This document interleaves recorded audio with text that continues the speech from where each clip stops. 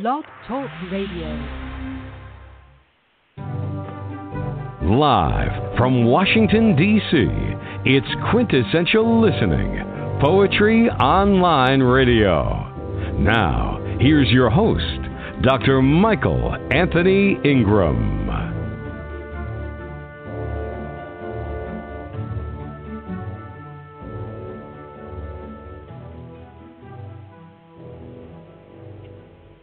Good evening, everyone. This is Michael Anthony Ingram. Welcome to the program. Tonight, my very special guest is acclaimed poet and spoken word artist, Jerry T. Johnson. Jerry is on his way, so what we'll do is listen to some music.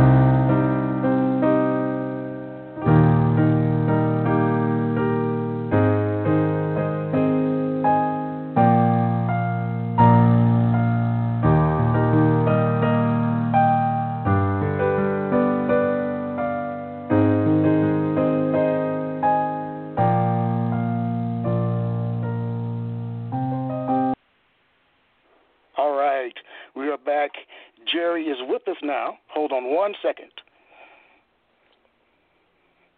Good evening, Jerry. Hello, Michael. Can you hear me? I can hear you, yes.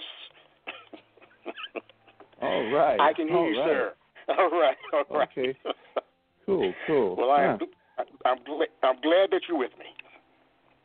I am glad, too. Let me turn my speaker on so I can hear myself talk, too, if you don't mind.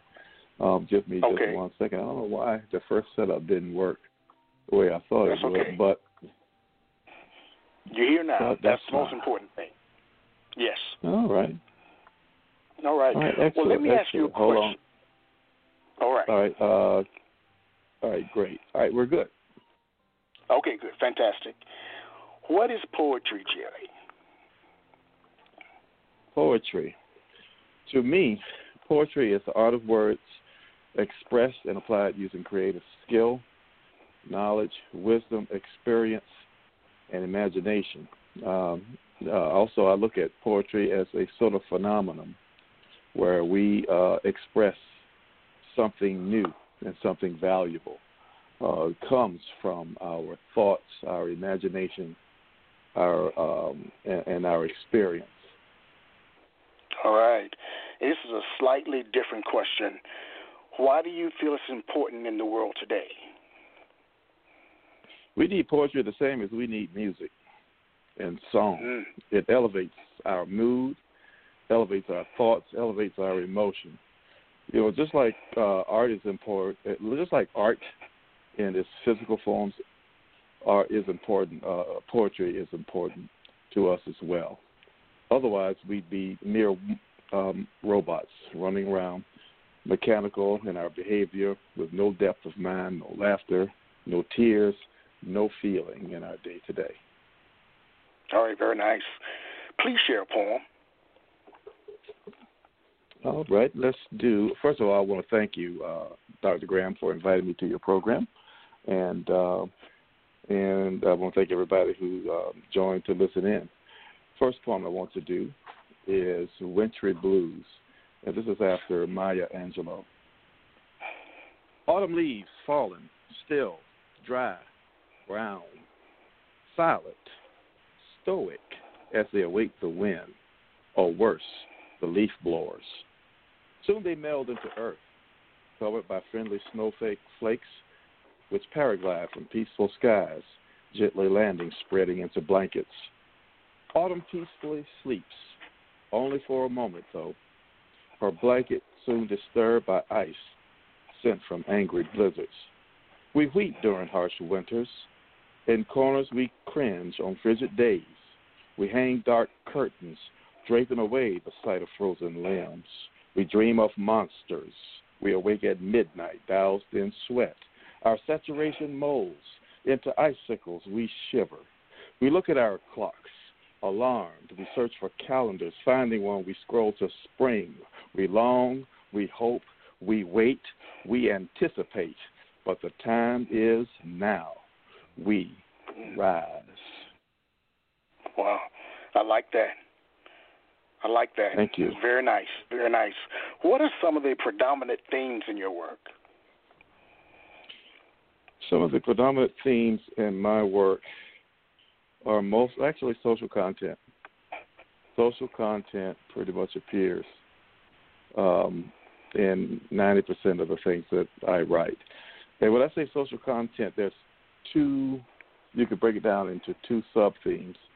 One is social conditions, and the other is related to social scenes. And I'll give an example. For social condition, I wrote a piece, Although I Should Not Have to. That pertains strictly to problems with race and the racial issue that we have in the U.S. Another piece that I describe as a social scene took place on a train. I wrote a piece called Quintessential that was published by one magazine. And I was sitting in the train, and I saw a scene, a scenario with people, and I wrote a piece based upon that social scene that I looked at. It's interesting. Please share another poem. Train. My train slowly rolls into 30th Street Station. The afternoon transitions towards a shade of dusk. Philly skyline glistens in the wash of a departing sun. I stare at glass buildings whose panes shimmer. I'm wearing those headphones which cover your ear, black, sleek, and cheap, the $10.99 kind. Listening to Miles Pharaoh's dance, I'm dazed by shimmering, and the trumpet joins the bass and the alto sax on stage. The electricity of the piano flows like a river, melancholy and melodious. My train stops, and the drums push the band towards crescendo. I pause my song to bid new friends earlier made farewell. They depart. I press play. The crescendo starts to climb. All aboard. We leave, and we find night has taken the helm. The crescendo climbs. The stars overcome the darkness. I overcome the darkness, my grief, the darkness, my soul, and my train moves on, and my train moves on and on. Now, is that an example of a social scene poem? That's an example of a social scene poem. And actually, I was sitting on the train, and I actually saw the sunset upon the skyscrapers of Philadelphia. And I was on, that's an example of a social scene. Oh, very nice. Now, in general, thank you. How does a poem begin for you? With an idea, a form, or an image? Sometimes it begins with an idea. For example, there was a prompt for this magazine, Here Comes Everyone, and the prompt was, or the theme was toys and games. And I thought about the idea of toys and games, and I wrote toys and games, and I wrote a poem called The Cold War Games. and that poem was accepted by that publisher. Sometimes it is an image. I wrote a poem that was published by Straylight magazine. The title of that poem was Winter Continues. That image, I was on the train going to work from Brewster, New York to White Plains, and the train actually rolled through a tunnel of ice, snow, and we passed by reservoirs with swan and geese just sitting out there on the ice.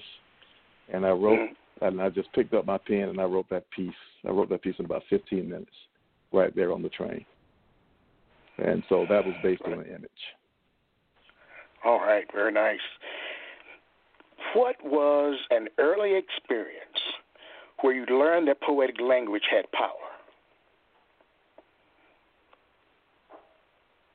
Early experience where poetic language had power. I have to think about the first poem that I ever had published in 1992. And the title of that poem was "I'd Be a Bad Dude." Again, I had, yeah.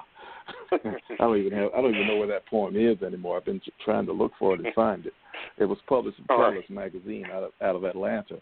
But I didn't pay that. I sent that poem off with a bunch of other stuff to the magazine. But I wrote that poem in 15 minutes after a argument with someone around respecting their elders. And I was still fuming with that person after the argument was long over. I went home and I sat down and I just picked the pen up and I just started writing. That was one of my first poems that I'd written. And in 15 minutes I did one page. I'd Be a Bad Dude. I didn't think anything of it. And I sent it off to the magazine, along with a bunch of other pieces that I thought were great and fantastic. They immediately sent me a note, and they said, "We want the poem I want, I'd Be a Bad Dude." And that's when I realized, it's like, wow, that emotion and that feeling that came, it was a controlled rage that just went from my heart to my pen, and I put it on page. And that's when I realized that, wow, the expression of poetry, does have strength. And so I remember that. Still haven't forgotten that. That was in 1992, and I still haven't forgotten it. Well, do you think that someone can be a poet if they don't feel strong emotions? Well, that's a great question. That is a great. I think they can. There's two parts of us. There's the cerebral, and there is the emotional part of us. I think that you can get by with just the cerebral only. But I think you can get by with that. All right. Please share one more poem before we take a break. We remember spring. Today we gaze upon aftermath nor'easter, aftermath tornado, aftermath earthquake, aftermath hurricane, aftermath disease, aftermath political upheaval, aftermath conflict, aftermath war, aftermath upon aftermath more. And we see wreckage, the land a wreck, the people a wreck, damage, more. We feel damned, mist levitates from polluted soil, the blood of Abel, the first murdered speaks, earth vomits, choked on garbage, brooks and streams bleed poison, trees bow and weep like willows, bark rots, limbs scan of leaf wither. We long for winter's end. We dream of warmth. We remember spring.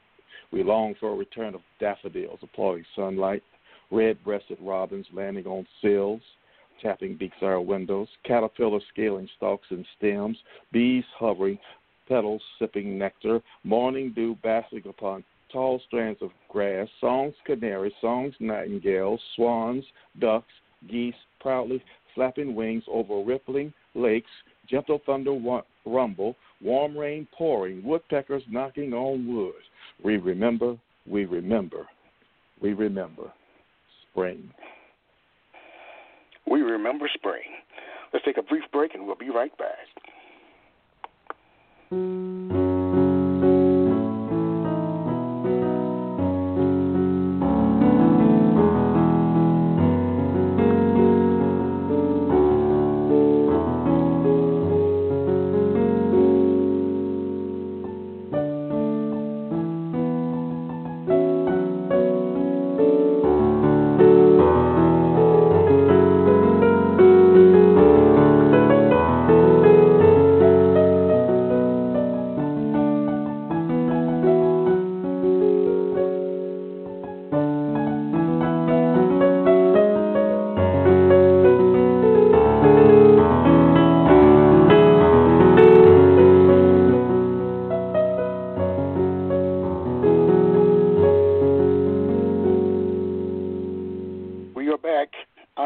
Anthony Ingram.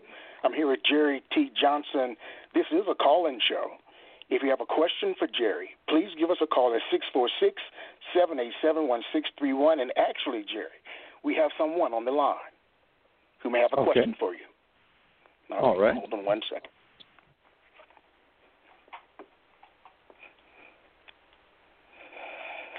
Caller, your number is 980, and the first three numbers are 228. You're on the air with Jerry. Hello? Yes. They hung up, Jerry. I guess they got afraid. Oh, wow. Okay. Maybe they'll call back. Maybe they'll call back. Okay. All great writers have great writing influences. Who are some of yours, and what makes them great in your eyes? Okay. Great question. Langston Hughes, to start with, his poems like I Too, Life Ain't Been No Crystal Stair, A Dream Deferred. Again, these resonated with me. I write about social conditions. Langston Hughes wrote a lot about social conditions, whether they be social scenes of life or whether they be themes related to our social condition.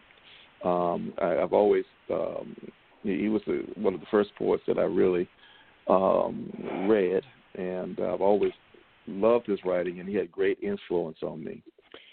I also like Emily Dickinson, William Blake, Nikki Giovanni. I love those poets as well. But not only have poets influenced me in their writing, songwriters have influenced me a lot. Smokey Robinson, Curtis Mayfield, Sylvester Stewart, a.k.a. Sly Stone. Their writing, their lyrics and their songs really influenced me. Curtis Mayfield's Little Child Running Wild, Freddy's Dead. Those songs speak to social conditions, in our day-to-day. Sly Stone wrote I'm Everyday People. Again, another song that speaks to social condition. Smokey Robinson, Tears of a Clown. Thinking about that song makes me want to cry. And so these writers, while Langston was very influential, those songwriters, those three particularly, were very influential to me. All right. Well, we have another caller. The number is 646-591. You're on the air with Jerry. Good evening. Hi, Jerry. This is Madeline Ortenberg. How are you? Madeline, hi. Well, Madeline, it's so great to hear your voice. Dr. Ingram, we perform at many of the same venues. What I wanted to push a little harder with Jerry was the wonderful question you asked about when poetry, language had power. Where in your work did it have power? Because I know for me, I'll just give a little example. What I'm looking for is I have a poem where I'm this man on the subway is touching me. And then when I protested, he made fun of me and said, this girl is crazy. But in my poem, I was able to turn that around and have a comeback. And so the poem allows people to, laugh at this person that was doing an awful thing. So that's I'm looking for examples like that, where your poem transcended what actually happened. That's a great example there, Madeline. I think that one of the poems that I love the most, the Cold War Games.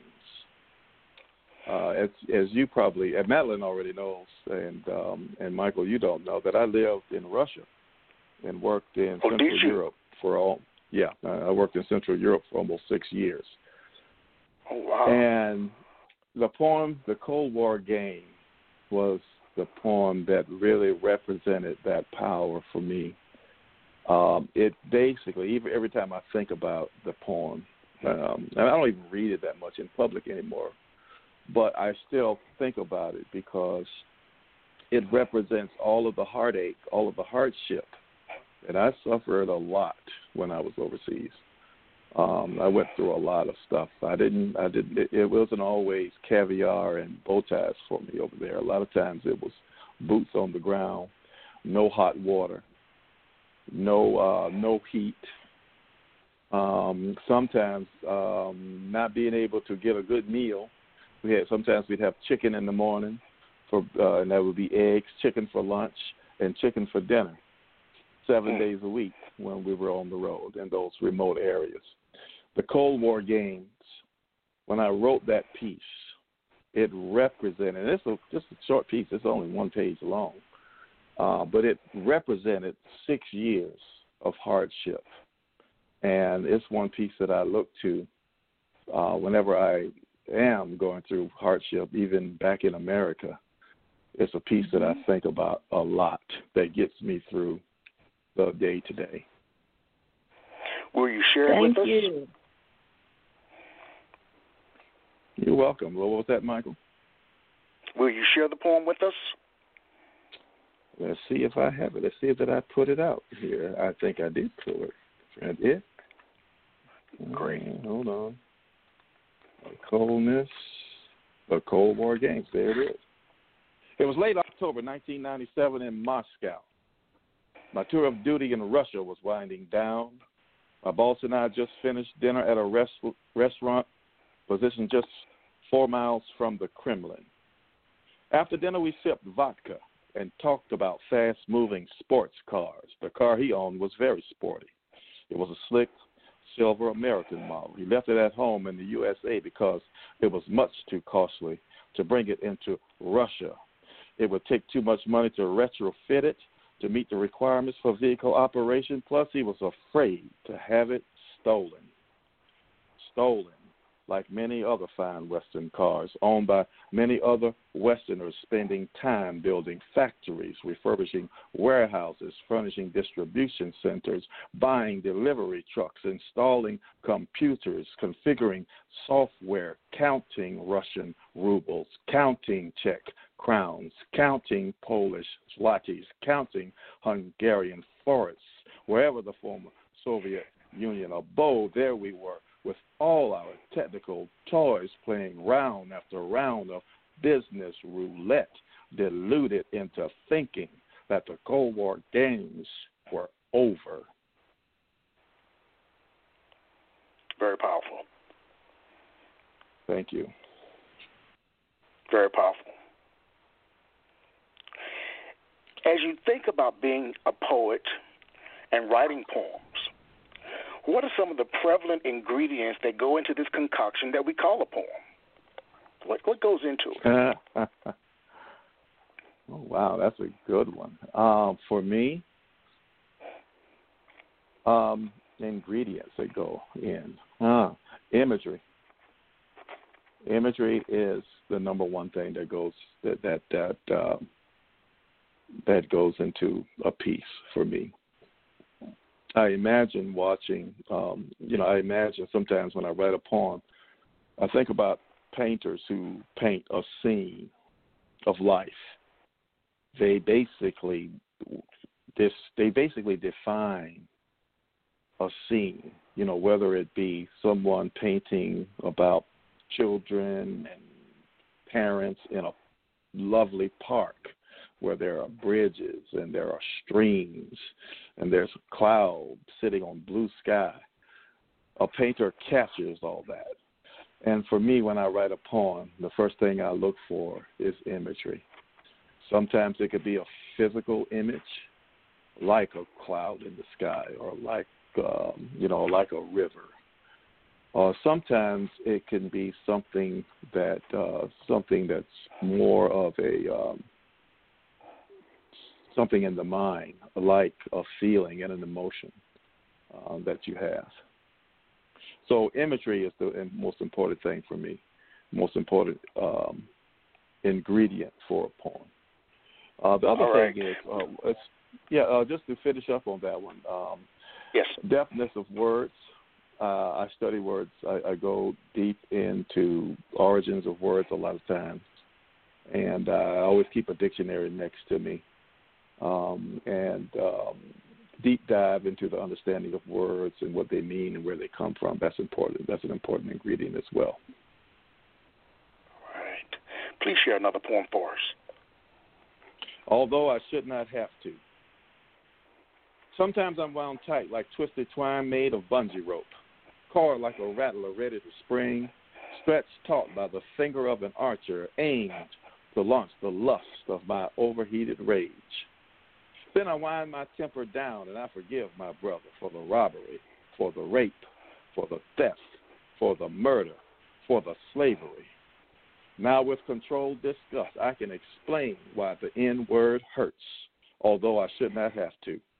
I can explain why boy does not work, although I should not have to. I can explain why monkey is not funny, although I should not have to. I can explain why your conscience is lost if you are still comfortable with these terms, although I should not have to. You know, you're my 128th guest, Jerry. And the following question is one.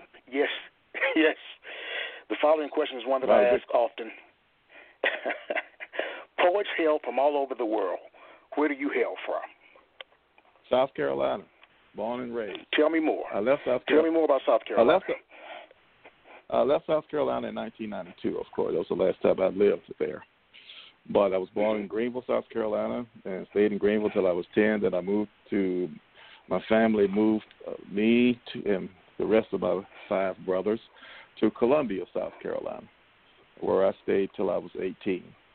And then I did a tour with Uncle Sam for about 4 years, came back home and went to school, worked in South Carolina for a little while. And then after that, I was discovered by a good friend of mine from New York who worked in corporate America out of a headquarters office in New York. And he looked at my work. He actually saw a book of poems that I had on the desk that I'd self-published. And he read through them, and he loved it. And he looked at me and he said, "You ever thought about working in New York?" And I said, "I think about working in New York all the time."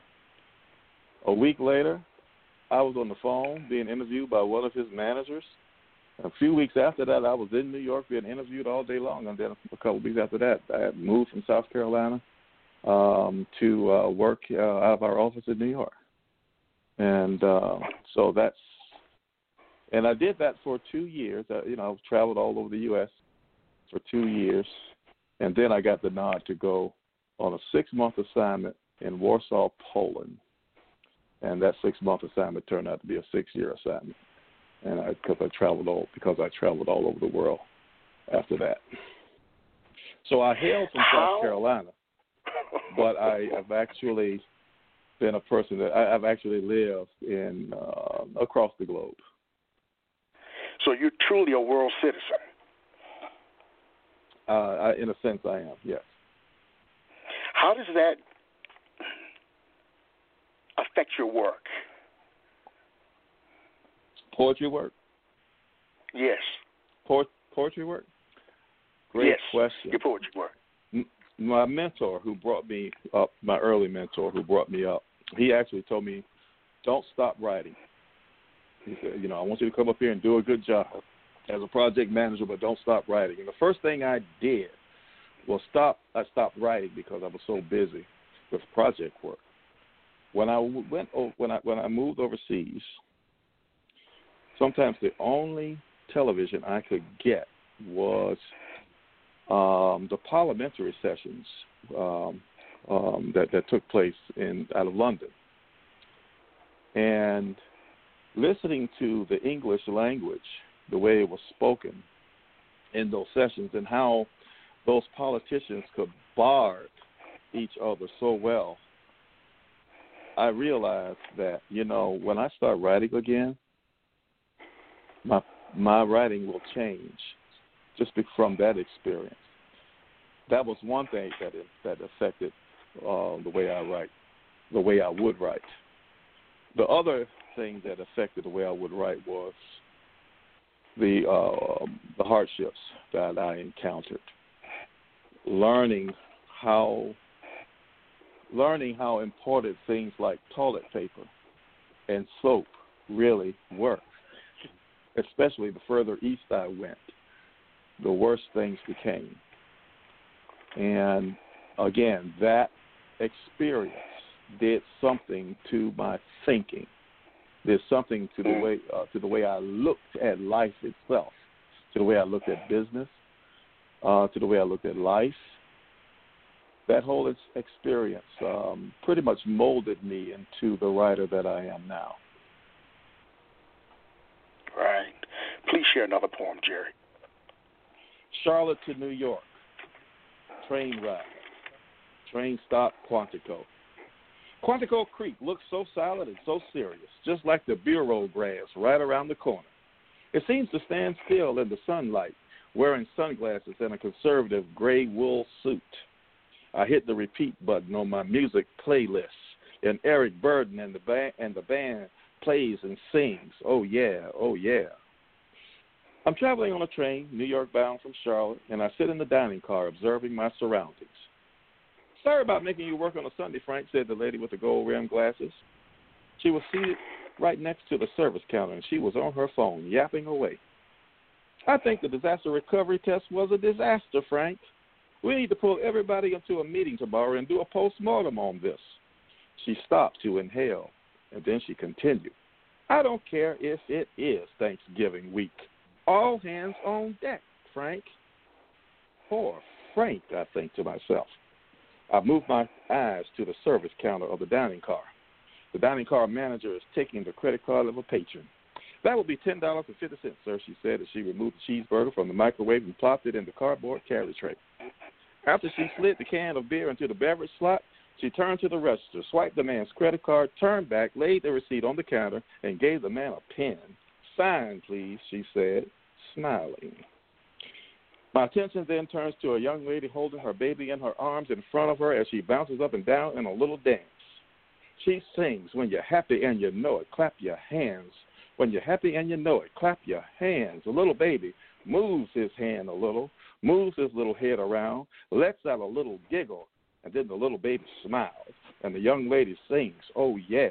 And the dining car manager sings, oh, yeah. And the lady on the phone stops yapping to sing, oh, yeah. And Eric Burden and the band sings, oh, yeah, oh, yeah, oh, yeah, oh, yeah. You know, your voice is very distinctive, very distinctive. What is the relationship between your speaking voice and your written voice? They're actually, speaking voice and my written voice are the same. Okay. I thought you actually sent that question ahead of time, and I thought about that one a long time. But They are the same. And I'll tell you, and this is why I say that. Here lately, over the past 2 months, writing with pen is great. I love writing with pen on paper. It's therapeutic, right? Seeing it on page is great. Then I went to typing on the telephone. I got that from a friend of mine who I gave a ride. A friend of mine, needed a ride to the airport, and I took him to the airport. And I saw him. He was actually writing a story, an essay about guitarists, which would turn out to be a great essay. I actually read it later, but he was actually doing it on his phone. And I said to myself, I'll never do that. And then one day when I was flying back home from a job site, I didn't have any paper. So I actually picked up my phone and I started typing on the phone, and I never stopped. 2 months ago, yeah, I know a lot of stuff I've written on the phone, but 2 months ago, and this is why I say my speaking voice and the written and the speaking is the same. I started dictating using still using the phone, but turning the mic on. And it took a little practice to get used to get used to pausing and picking up and going again. But I started doing work just by dictating right on the phone. And I got into it just the same as I did when I would write. And so for me, there's no difference between the two. All right. You know, they say that to see the world with complete honesty, one should look to comedians, artists, and poets. What do you think emerges naturally from your work? Without thinking about it. Wow. Without thinking about it. When I keep saying without thinking about it, because sometimes humor, some pieces can have an element of humor to it. Not that I started out to be funny. It just ended up that way. Actually, sharpness, it would be the other thing. That pretty much, without me thinking about it, sharpness comes out of my work. Tell me more about sharpness. I can critique a situation and be really scathing. The next poem I'll probably do will be an example of that. I'm looking at what I got sitting up here next. The next poem is an example where I can be, mildly scathing. The poem I should not have to. I was that honesty, that ability to be scathing in my critique, that comes out in my poetry sometimes. All right. Well, share that poem. This poem, I Too Mourn. And this is after Langston Hughes. Liberty misunderstood. Liberty misrepresented. Liberty lied on, lied about. Wears a veil, dresses in sackcloth, spreads ash across her forehead, ashes across her landscapes torn. Liberty weeps beneath darkness. Liberty gazes upon terror once again. Liberty outraged once again. Liberty overwhelmed falls to the ground. Liberty rises, liberty stands. Liberty raises her torch. But does liberty raise her torch for all? Like Langston, I'm the darker brother, and I too sing America. And despite the fact that liberty in the harbor never welcomed me, alongside liberty, I too mourn.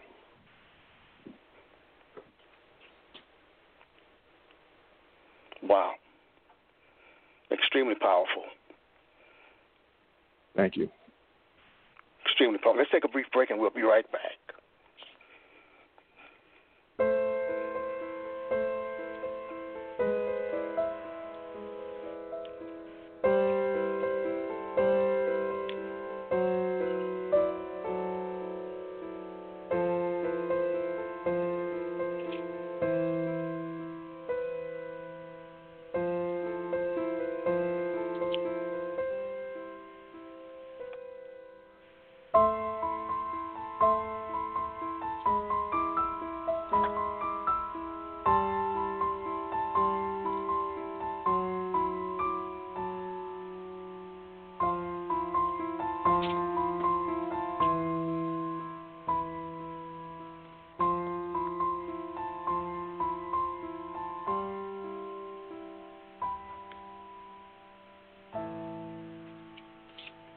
We are back.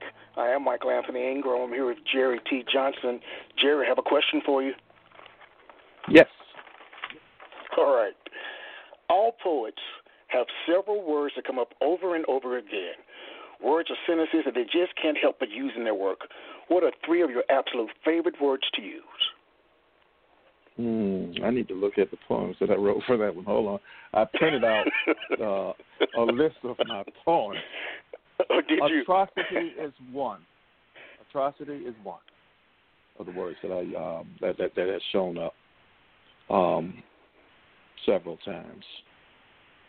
And I think about that, and let's see. Coldness is another. You'll see me reference coldness a lot. I think you saw things related to coldness in winter. That comes up a lot. The other is mourning, and M-O-U-R-N, mourning. Yes. M-O-U-R-N-I-N-G, mourning. That comes up a lot in my poems. There seems to be a sadness or the melancholiness around a lot of things that I write, but those are the three things: atrocities, coldness, mourning are probably the top three I can think of right now. Well, it's funny. Those three words lead into my next question. So much is happening in the world today. So much is happening, the good, bad, and indifferent. What do you view as being the role of a poet in modern day society? Oh boy, oh man. The role of a poet. We don't play, Jerry. Wow, you put me on the spot. You've already answered this question many times. The role of a poet, it's a good one. It's a great question. The role of the poet is to be true to herself or himself and write poetry. Grow, learn. Don't be afraid to take risk and write poetry. Regardless of whether you write about social content, whether you write about daisies and flowers and geese, whether you write abstract stuff, whether you write form, the role of the poet is to be a poet and to grow and to write poetry and share that poetry with the world. That's the role of a poet. Everything else will fall in place, in my opinion. Everything else will fall in place. But focus on your content and share your content. Well, share some more of your content with another poem. Airplane ride at the end of a long day. I awake after a 30-minute nap, tune still piping through my headphones. The flight attendants are approaching, one pulling, the other pushing that dreaded beverage cart. I move my knees out of the aisle. Would you care for something to drink? The grimacing attendant asked. It is a late flight, and she is doing her best to maintain composure through all the griping, non-complying. Black coffee, please, I reply. Long day for you, I ask. Yes, it has been. Thanks for asking. Her grimace changes to a smile. I sip the hot brew. I relax. I look around. I see that everybody's working their gadgets. The man across the aisle from me has his laptop open, up and running. He toggles from viewing his calendar to writing emails. Suddenly, I feel like a corporate spy. I turn my head and look at someone else. The young lady seated across the aisle plays with a tablet wrapped in a pink furry cover.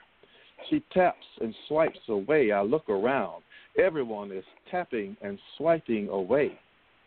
I turn and I stare out the window as our silver skyliner jets through the star-studded ebony night. An hour passes, the tapping, the swiping subsides, all the tablets, all the laptops shut. Fatigue rules. I peep out the window at purple cottony masses floating below. We plunge into the cloudy swirl. Seconds afterwards, lights appear. A booming voice bangs the intercom. Flight attendants prepare for landing. Incredible. Incredible. Thank you. Thank you. You know, some poets claim that a poem is like a living creature. Once it's out there, there's not much you can do to correct or improve it, while others edit meticulously, not leaving much from the original draft form. What is your take on it? Depends upon the poem. Tell me more.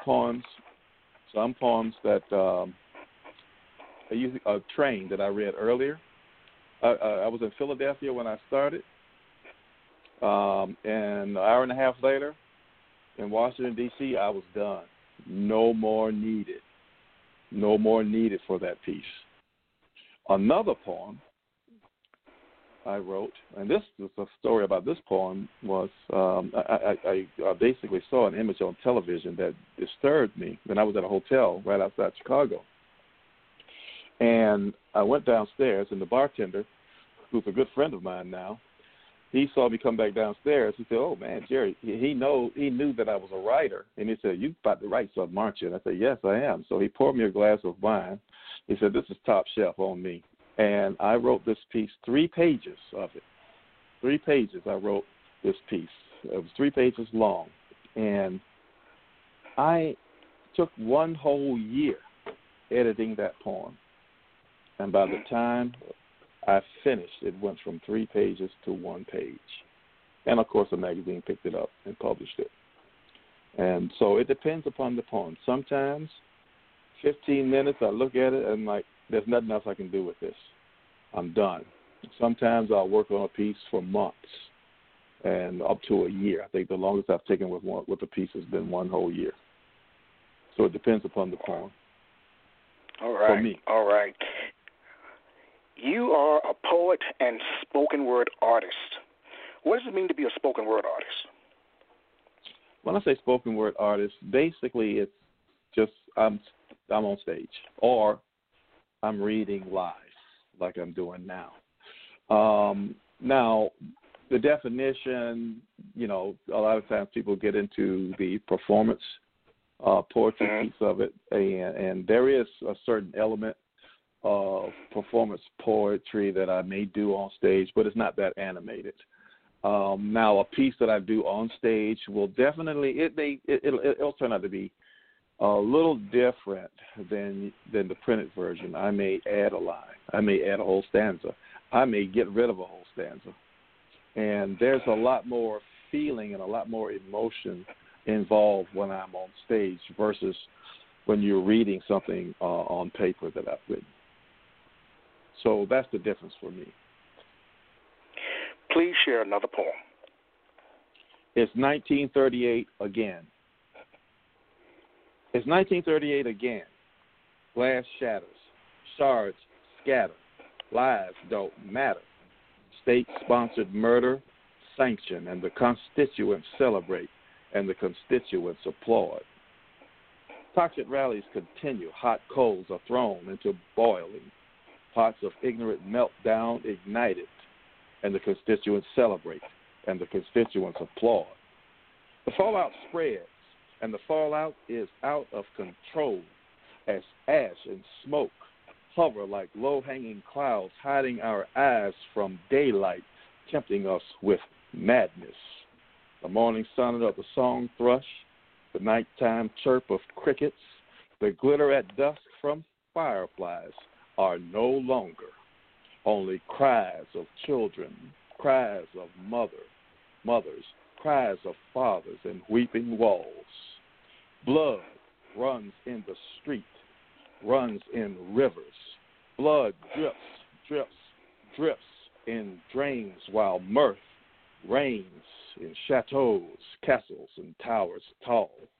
And the constituents are happy, and the constituents celebrate, and the constituents applaud. It's 1938 again. Does writing energize or exhaust you? Energizes me. Tell me more. Editing exhausts me. Okay, I know that one. Editing exhausts me.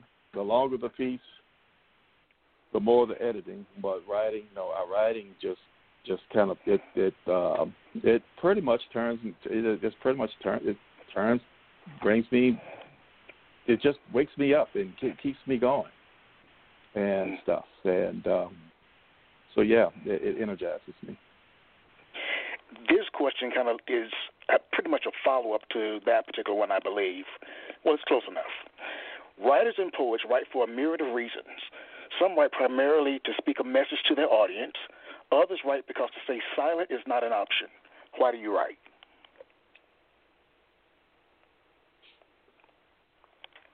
Great question. I've always written for myself. I've always kept journals. Before I wrote poetry, before I wrote for the public, I always wrote for myself. From the time I was a kid, and I had a pen, a pencil, and a piece of paper, I would write for myself. And it's a therapeutic type of thing for me to get my emotions and my feelings on paper. And what's important for me is to go back and read, especially the personal journals. It's important for me to go back and read those. I believe everybody should write, have a personal journal that they write for themselves and go back and read months later how you felt on January 1st, 2021. So that's where I write. I write primarily for me, for my own therapy. When it comes to the public, things that I feel that I can share publicly, I will, because if it benefited me, it may benefit someone else. If I enjoyed it, someone else may enjoy it.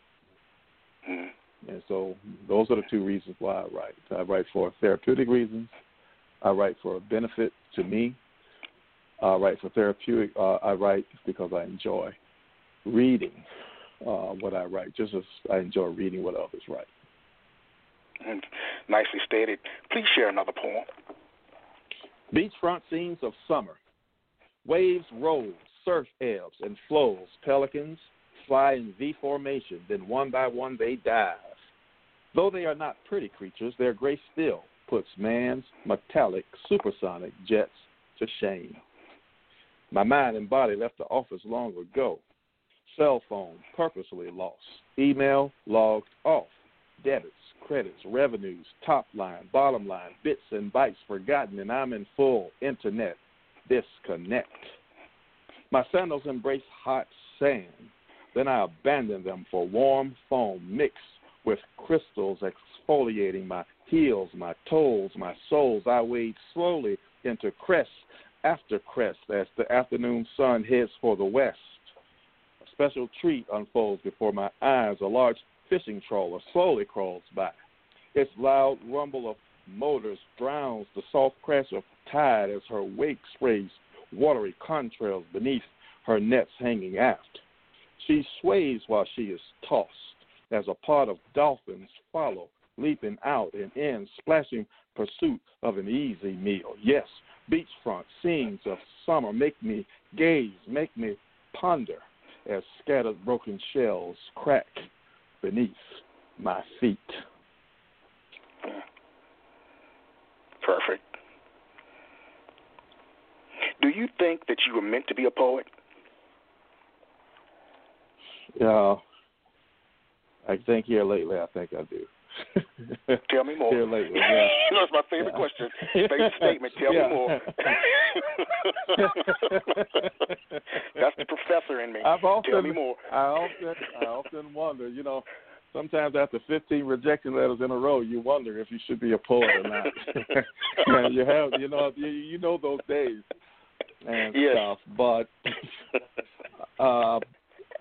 2013, I actually went on hiatus for about 20 years for writing poems. I was overseas and I'd stopped writing. In 2013, in the spring of 2013, one night I was watching this television show called Elementary, and they had this serious subject going on. And there was this song at the end of the episode, and that was a trigger. I picked up junk mail envelopes and started writing poems, and I hadn't stopped writing since. But for a long time, I wondered, it took, it's like, man, I fell off that bike a long time ago, but it seemed like I can't stay on the bike. I keep falling off. And so I wondered, but I think it was late last year. And when I realized that, yep, I'm a poet. I don't mind calling myself a poet now, because after 7 years, I actually watched. I look at what I wrote in 2013, and then I looked at what I wrote at the end of 2020, and I compare it. I'm like, wow, I have come a long way. I write totally different now. I am a poet. I felt like what do you think you learned about yourself? I felt like. I'm sorry. No, go ahead, please. Please, I interrupted. No, that's okay. That's okay. I'm sorry. You go ahead. I digress. Okay. I was wondering, what have you learned about yourself from being a poet?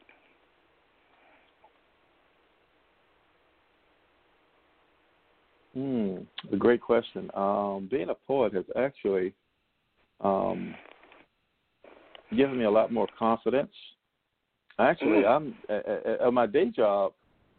My presentations, when I present, being a poet has just made me this great presenter. I mean, people love the way that I communicate when I'm presenting an idea or presenting a problem and a solution. And so, if I think I understand the question correctly, poetry has actually benefited me. Writing poetry has benefited me not only in the writing world, but in my personal world and stuff. It's actually made me a listener. It makes me listen and observe a lot more. A writer has to observe. A writer has to observe and listen and feel, and so it's helped me in that way. I agree. We have time for one more poem. Okay, this poem comes from my new book. I just won the Sinclair Prize of Poetry, which will be announced congratulations. Next week. And my book will be, thank you, and they're going to publish my new book titled "Poets Should Not Write About Politics," and this is the title poem. Poets should not write about politics. I've been told poets should not write about politics. Poets should write about daisies and hearts. Poets should write about dandelion petals blown by the wind. Poets should write about bison grazing in a vale. Poets should write about toddlers playing with puppies. Poets should write about kittens chasing balls of string. The daisies wither in early spring. The heartstrings fray and rot. The dandelion fields are scorched by wildfire. Extinction threatens the bison. The kittens, gaunt, emaciated, starved toddlers in homeless streets wail. Yet I've been told poets should not write about politics. Poets should write about daisies. Poets should write about bison grazing in a vale. But I cannot ignore the worst of this world. What inspired you to write a book? Well, the book consists largely of pieces that have been published in other journals and magazines. But I think COVID-19 is when I decided that I had time on my hand to write new material and to compile the book. Somewhere in the middle of COVID-19, I just said, you need to put this in a book and go for it. So I think that it's just a result of COVID-19, me saying, let's do this. My very last question to you. What's next for you creatively after your book? What's next? Short stories. I want to hear about that before we go. I'm trying to understand the difference between short stories and personal essays. My travels, I have many stories from my travel, many things that I suffered, many things that I saw. A lot of them I put in poems, but I'm thinking about putting some of those in short stories. I want to explore that landscape and see what the possibilities are.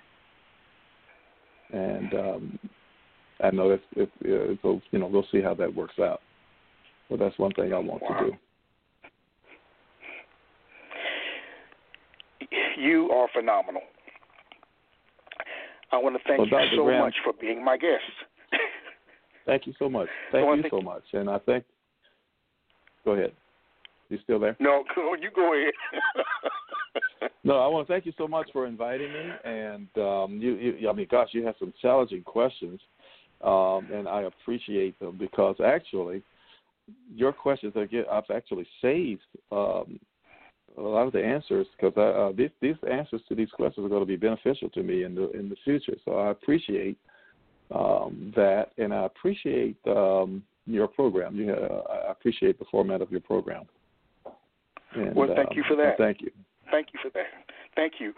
I wish you nothing but the best. Congratulations on the book. Nothing but the best. Thank you, and I wish you all the best as well. And have a great 2021. Thank you, sir. Thank you, sir. Well, to our listening audience, we made it through another one. A fantastic guest. I am so thrilled that Jerry was with me tonight. And to all my listeners, take care and let poetry ring. You have just listened to the Quintessential Listening Poetry Online Radio Podcast with your host, Dr. Michael Anthony Ingram. Subscribe to our podcast on iTunes, Spotify, or Stitcher. And make sure to catch our next episode.